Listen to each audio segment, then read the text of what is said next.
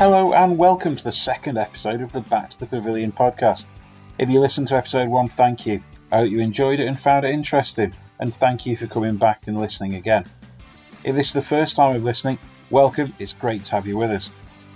This is the place where we talk to cricketers who've packed up their coffin for the last time and started a career away from playing cricket. Last time we spoke to Jack Russell about his career post-cricket. He'd lost his mobile phone, so we were about half an hour delay because he had the whole hotel wandering up and downstairs searching for his mobile phone because there was a panic on. And then somebody had the idea saying, Dickie, why don't we just ring it and see where it is? Somebody rang it and it was in his pocket. But for this episode, we've made the short journey from Bristol to Cardiff, where we find a batsman who's made over 150 appearances for Glamorgan, scoring over 7,000 runs along the way. But in 2014, he had to hang up his bat and try a new career. So today, we welcome Gareth Rees back to the Pavilion. It was a choice, so I was offered a sort of an extension by Glamorgan on my existing deal. But I think I'd been thinking about life beyond cricket for quite a while. I'd always done stuff in winters and things like that, which looked at sort of broadening horizons and things like that, with different work placements, university courses, etc. And it just got to that point in your life when, 29, never good enough to play for England, never going to be anywhere close to that in the future, and your sort of perspectives change alongside, things like family. My boy was just been born that summer of 2014. Yeah. And, we were settled in Cardiff, and I was fortunate enough to have a sort of job opportunity come up, which was very attractive, very exciting, and ticked a lot of boxes, I suppose. But it was a decision then to sort of either move on or carry on playing cricket with, the uncertainty. Would that job offer still be there in a year's time, 3 years' time, 5 years' time? Who knows? And just thought now's the right time to move on and take on a different challenge. That's interesting. And you left the professional game in 2014. What have you done since then? What do you do now? So I went to Admiral Group, so Admiral Insurance. That opportunity came up. I'd begun an MBA at University of Bath back in, I think it was 2013. Yeah. Doing that alongside my cricket, and through doing the course, I was able to meet a number of different business people. And one event, the CEO of Admiral now, David Stevens, came to do a talk to the students, and I ended up having a chat with him at the end of that talk, and just without any real underlying intentions for anything other than just what are there opportunities at Admiral potentially. I'd done some stuff previously. I'd worked at Goldman Sachs one winter, Deloitte, Clydesdale Bank another winter. So I sort of experience of doing things beyond cricket in those winter months. So to be perfectly honest, the initial discussion was with maybe a view of, could I come in and do some work experience for a couple of months during the winter? But as discussions progressed, and like I said earlier about those moments in your life, my son was born, and just that the opportunity for the job there coming into Admiral, which is a brilliant company, lots of different opportunities, an opportunity to do quite a varied role, going in as part of the MBA induction that they do. They bring a handful of people in each year with MBA backgrounds and out of industry, so not people without insurance backgrounds. Yeah, give people the opportunity to learn the business for a couple of years, gaining experience in different parts, so that in the long term then you're in a position to take on leadership positions, etc. And I've been there 5.5 years now, and I've probably had 4 or 5 different roles, which has been brilliant because it's been able to allow me to learn and understand the business, give it a lot of diverse experiences, and it's been something that I not for a second regret. And what does your job entail at the moment? Is that Admiral's an insurance company? Is that an exciting role? Yeah, I mean, if I'm being, again, brutally honest, did I ever see myself going into insurance when I was playing cricket? Absolutely not. Never really even considered insurance as an industry. let alone car insurance, which doesn't strike the average man in the street as probably the most exciting of product lines. The reality is with Admiral, is it's not just a car insurer. It does a lot of diverse things, and I've been involved in some quite exciting innovation work there and building new products and things like that. So I didn't ever envisage it. I sort of probably thought I'd end up in some sort of financial role, given the experiences I'd done before and the university courses that I studied. But you never know where life is going to lead you, and it's about taking opportunities when they're presented, and it's just go with the flow then, I suppose. And I mean, you talked about university. I saw you graduated sort of with a first class honours degree. That was maths and physics. Was it always the sort of intention to go into finance post cricket? To be honest with you, I took the decision on what course to do at uni way before I ever knew I was going to be a professional cricketer. Yeah. I didn't end up on the staff at Glamorgan until probably halfway through my university undergraduate course. So when I was, I think, 20, something like that. Mm-hmm. I wasn't one of the preordained youngsters who were always going to make it. I was a bit more of a late bloomer from that perspective. And to be honest, again, the reason why I did maths and physics was because I didn't know what I wanted to do in the long term, and just thought that would probably open up the most, options for me long term. Cool. And you went back to university sort of when you finished your playing career. What was that like going back, or was that part of the work placement with Admiral? No, I actually went back whilst I was still playing. So I enrolled on the MBA when I was, I think, a year or two left of my final contract that I'd signed with Glamorgan. Okay. So the intention was actually to finish the MBA whilst playing, and then use that as a bit of a springboard for transition post cricket career. It just so transpired that conversation happened at Bath with David Stevens, and that opportunity kind of came out of nowhere then, I suppose. And as I say, you got to make a decision on what the long-term path is for you as an individual, and it just happened to be what the best choice for me was at the time. I think one of the big views I have on when you're playing cricket is it's difficult to put a date on when you're going to finish, because you mentioned Ian Saxby earlier. I played against Sax a lot, and it's terrible when your career gets cut short through injury. So no fault of your own, and you're kind of thrown into the real world without necessarily being right in your mind for wanting to do that. So, I think I was in a fortunate position to be able to make a choice, but not everybody's in that type of position where, it just gets thrown in, and particularly with injury. And, I mean, you clearly, you had a plan in your mind throughout your career as to what else you could do apart from cricket. How much planning did you do prior to finishing with regards to your career? Quite a lot. What I would mention here is the role the PCA play. So the Professional Cricketers Association, they play a massive role in first of all motivating players to look at things beyond cricket, and really stimulating their minds to firstly get the message across. This isn't going to last forever, and you're going to have to get a real job at some point, whether that's when you're 24, 29, 39. There aren't many unless you're an international cricketer, there aren't many county cricketers who would have earned enough in their playing careers to sort of sit back and relax and retire with a pension fund. So there's that financial reality to it, but also just from a personal motivation. You're highly tuned athletes with very specific goals, and you work as a cricketer to very regimented lifestyles, and then to be thrown into the real world of work, whereby it's probably a bit more onus on you to get things up and running, and not being told exactly what to do in every circumstance. That's, to a lot of people, that can be quite daunting.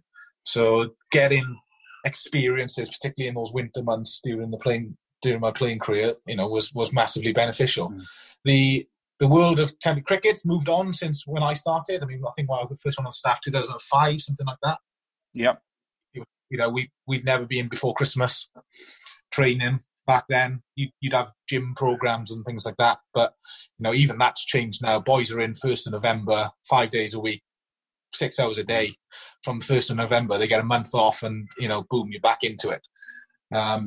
Life was probably a bit easier that, 10, 15 years ago, where you'd have quite a few players going to Australia for a winter, or having other things that they could do for a few months and then coming back into cricket training Jan, Feb.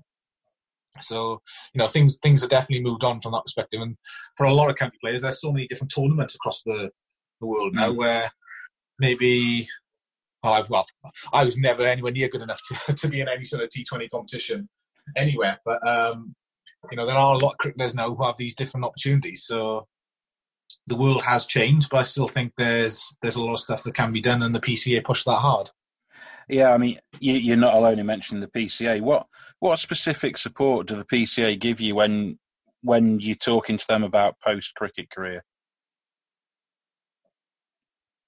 I think it's multifaceted. They've provided ideas and sort of thought-provoking discussions around what could you do, these are your skill sets, I suppose, like career coaching advice. Mm-hmm. But then critically as well, they've provided a huge financial support. They've got a program whereby they'll fund a certain sum of educational or courses fees that you take on, and that takes a huge pressure off or risk away from taking on particular courses. Things are a few £1,000 to go on. If someone's backing you by saying, well, we'll cover half of it, that helps massively. So they provided a heap of support and contacts as well, and just introducing you to people who may be able to provide those opportunities. The first example where I worked in Clydesdale Bank one winter, that was an introduction through Charlie Mulrain, who's one of the PDMs now. I think he covers Derby, doesn't he? Yes, I think he does. Yeah. So yeah, that was before Charlie was actually officially at the PCA. He made an introduction to someone there, and that opportunity again sprung from nowhere, I suppose. So it's about different opportunities being created by the PCA. So they certainly seem like a great organisation. I've not heard anyone speak about them in a negative way at all. Do you miss the pro game at all, ever, Gareth? No, like I said earlier, I don't regret for a second the decision I made. There's obviously elements of it that you'll always miss, the sort of the team environment, being in the dressing room, things like that. Certainly don't miss fielding, don't miss training, and all the sort of the negative aspects that come with it. I'd probably boil it down to being in the dressing room and maybe batting. That'd be about it. Do you still play at any level at all? Do you have a local side on a Saturday? I played for a few years. The last season was my last season, so I've officially retired now. Until your kids get older, and then you'll be pressured into playing with them? Who knows? That's a long way away. They won't be playing any sort of, competitive cricket or anything like that then. I saw you join the Glamorgan board in 2019. Are you still on the board? Is that helping you to keep in touch with cricket? Yes, it's been an interesting time to be a board member of a county cricket club, let me tell you. Not what I was expecting last July when I was asked to join the board. It's been, turmoil for the last few weeks, I suppose, across the whole county game, across the whole economy, I suppose. But, it's been super interesting. I mean, I was only added to the board at the back end of the summer, so didn't really have much involvement from a playing side or anything like that. Last summer, this winter and the coming season was obviously going to be the first starting point for that. And yes, it does allow me to stay involved. I still enjoy watching cricket, being involved. Still go and watch games at Glamorgan. Since I've retired anyway, so I still stayed in a fair bit of contact. I've played in the league for the last 5 years, where a lot of the pro players from Glamorgan play, and it's just a great opportunity to hopefully influence it positively. The club has been in a really, really strong position, and it's only been matters taken out of our own hands by the current situation. I noticed as well you played for Wales under-17s at Rugby Union. Was there ever a decision that you had to make? Was that a career that you could have followed instead of cricket? Or No, I mean, I always find it funny when people ask questions about was it a decision to do one or the other. To me, it's not a decision unless you have two contracts on the table and you have to pick one above the other. So everyone who says, "Oh, I could have been this or I could have been that," well, you never really know.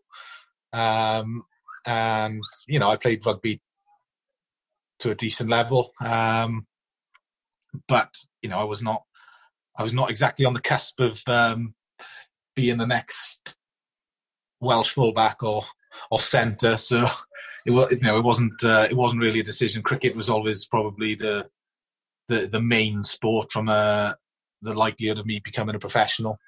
And as soon as I played rugby all the way up until I was 21. But then when I went on the staff full time, obviously finishing university, that spelled the end of my rugby career. The last game I ever played was at Twickenham, though. So, were you you say a fullback or a centre? Is that where you played? Yeah, I had you fullback down until my pace dropped off a little bit. I had to move a bit infield. I had you down as a little sort of whippy scrum half. No, I'm 6'2", and I'm not as aerobically fit as any sort of scrum half. What would you say your career highlights were cricket wise? Good question. I suppose one obvious kind of omission from my career was winning a trophy with Glamorgan. We got to the final of the one-day competition back in 2013, so played in a Lord's final against a very, very strong Notts team who I think from memory had something like 10 internationals in their side. And that was the closest we came. We had one season in the Division 2 of the County Championship where we were all the way up until the last session of the last day of the season, so going up, and then events in another game elsewhere meant that Worcester got promoted, and it was actually a game we were playing against Derby, where it rained practically 2 or 3 days out of that round of fixtures, and a game was set up at Sussex and Worcester got promoted, winning that game. Yeah, so that was probably that season would be a highlight for how we were as a team and how we performed and things like that. But pretty devastating ending to it in lots of ways. From a team perspective, certainly those two seasons. And I know, looking at your statistics, you took one first-class wicket in your career. Who was that? Oh, sorry, I apologise. That's my highlight. Yeah, that is my highlight of my cricket career. Will Smith caught mid-on. Brilliant. Done in the flight. Much to the dismay of Mark Wallace. More than anybody, probably. Does it live strong in the memory? Yeah, better than any 100. You can never take it away. I spoke to Jack Russell earlier in the week, and he's also taken one first-class wicket. So it's funny. He also said that was his career highlight as well. Yeah, I like to say I finished my career on a hat trick because that was the last ball I ever bowled in county cricket as well. So if I'd taken 2 more next 2 balls, I'm technically on a hat trick. I agree 100% with you. I think that is without a doubt. Do you have career highlights post cricket? Do you get the same buzz from a deal that you do for Admiral? No, I think it's very different. I mean, you don't get in inverted commas the real world of work. You don't get the highs and lows. Yeah. So whereas in sport you get the huge highs, whether it's winning a game, scoring 100 or whatever it may be. And then the severe lows, you get a couple of ducks in a row, lose a few games, be the cause of losing a few of those games, etc. So you get the real lows. Whereas in say real work, it's very much more of a flat line. Yeah. So and you don't get that instant change of emotion, whereby you're out, you get 100, you either get out that ball, you hit 4 and you get 100, and it's instant sort of emotion, whereas you see things come in from a long way off in work now, and you're working towards goals and things like that, but you know if you do X, Y, Z, then you'll basically get the job done. Do you think your career within cricket has helped you in your career outside of cricket?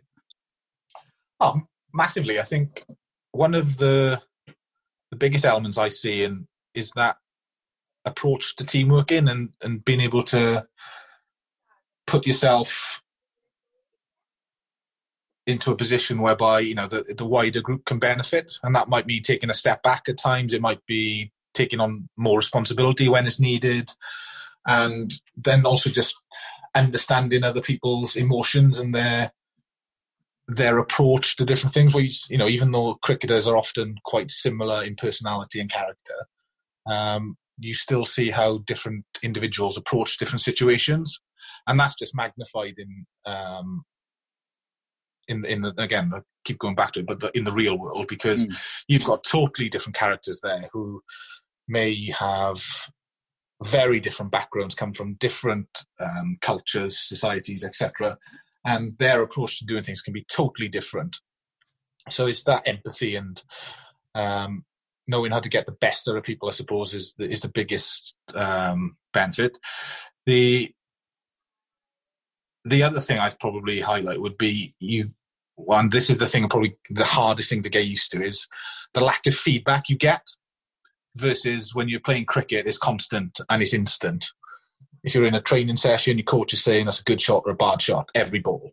You've got someone sat 10 yards behind you telling you you're crap. if you stood on the boundary at times, it is instant sort of feedback and it's constant.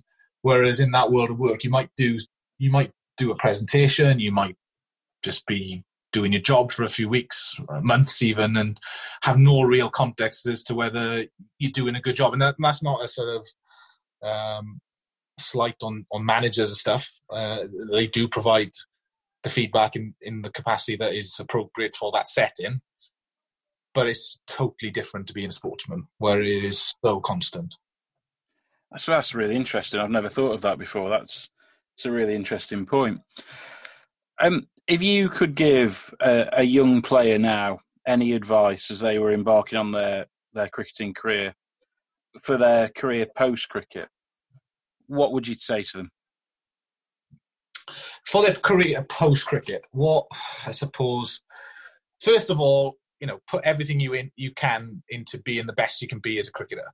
So if that, you know, it doesn't work for everybody to do other things. You know, for me personally, I felt that doing the work stuff or the academic stuff actually helped me as a cricketer, because it took my mind away, focus away from being in that cricket bubble for periods of time, whether during the winter or whatever it was, getting courses completed.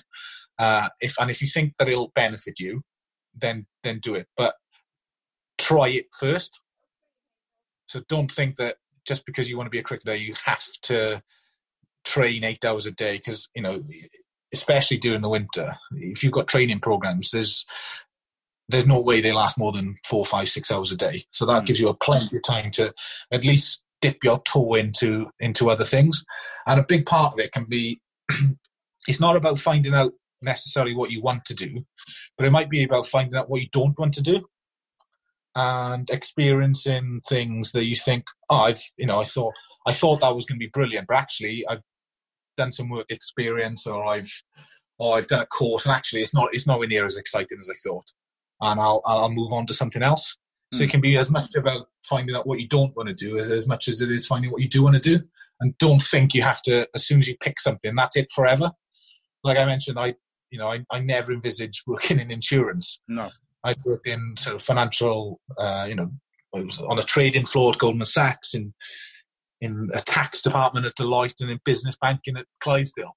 And even on the MBA, I wasn't necessarily focused on insurance, and lo and behold, end up working for the largest insurers in the UK. So it can be about going into things with an open mind and just going with the flow at times and taking what opportunities do present themselves, because I don't think you'll ever regret doing something. I think what you will sometimes regret is not taking an opportunity. whether that's doing, whether that's meeting someone for a coffee to have a chat about what you could do with them, for them, doing a course that only takes a few hours, a few days, weeks, or something a bit more substantial, which might be a work placement or something like that. So it's just have it in mind, because cricket's not going to last forever, no matter how good you are. Well, unless you're an international superstar. Mm. And I know it's not retirement because you're still involved in a job, but what would you say was the key to a happy retirement from cricket? I mentioned earlier, being able to do it on your own terms is a big one. That's probably it's easy to say in hindsight from my perspective that I was fortunate enough to do that. Not everybody will be particularly with injuries. If it's taken away from you because your knee's blown up or your shoulder's gone, then that it is what it is. But being in the position whereby that you've prepared as well as you can, and you don't end up in a position where if it all ended tomorrow, you're starting from scratch. Just sow some seeds that can help you, and it'd be amazed at how many employers would look favourably on someone, because I think professional sports people come with a huge, I suppose, there's a lot of positivity around getting professional sports people into business because of their experiences in team working and things like that. These are soft skills you can't teach. This is not a case of go and do this training course and you'll be a brilliant team player, etc. That doesn't exist. It's a case of you learn those skills over a long time, and you've been that committed and dedicated to a particular profession whereby you've got to become one of the best in the country. Now, not everybody has that type of drive and ambition in them innately. All professional sports people do, because they wouldn't have become professional sports people if they didn't have that drive. So I think that's something that professional sports people in particular bring to employers. And if you can supplement that with actually going out there off your own back, and whether it's sacrificing your time, sacrificing your money to get on a course or whatever it may be, or that is looked upon hugely favourably and can give you a huge step up into transitioning. What an impressive story. An equally impressive person Gareth Rees is. I think he raised some really interesting points and gave some fantastic advice for anyone embarking on a career both in and out of cricket. I hope you found it as interesting and as enjoyable as I did. Thank you for listening.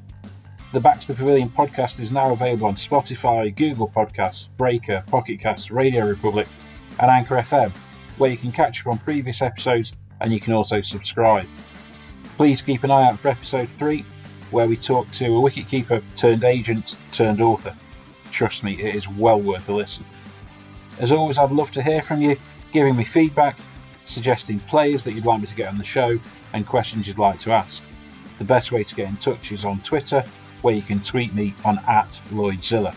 But for now, thank you for listening. See you soon. Take care of yourself and others. Bye bye for now.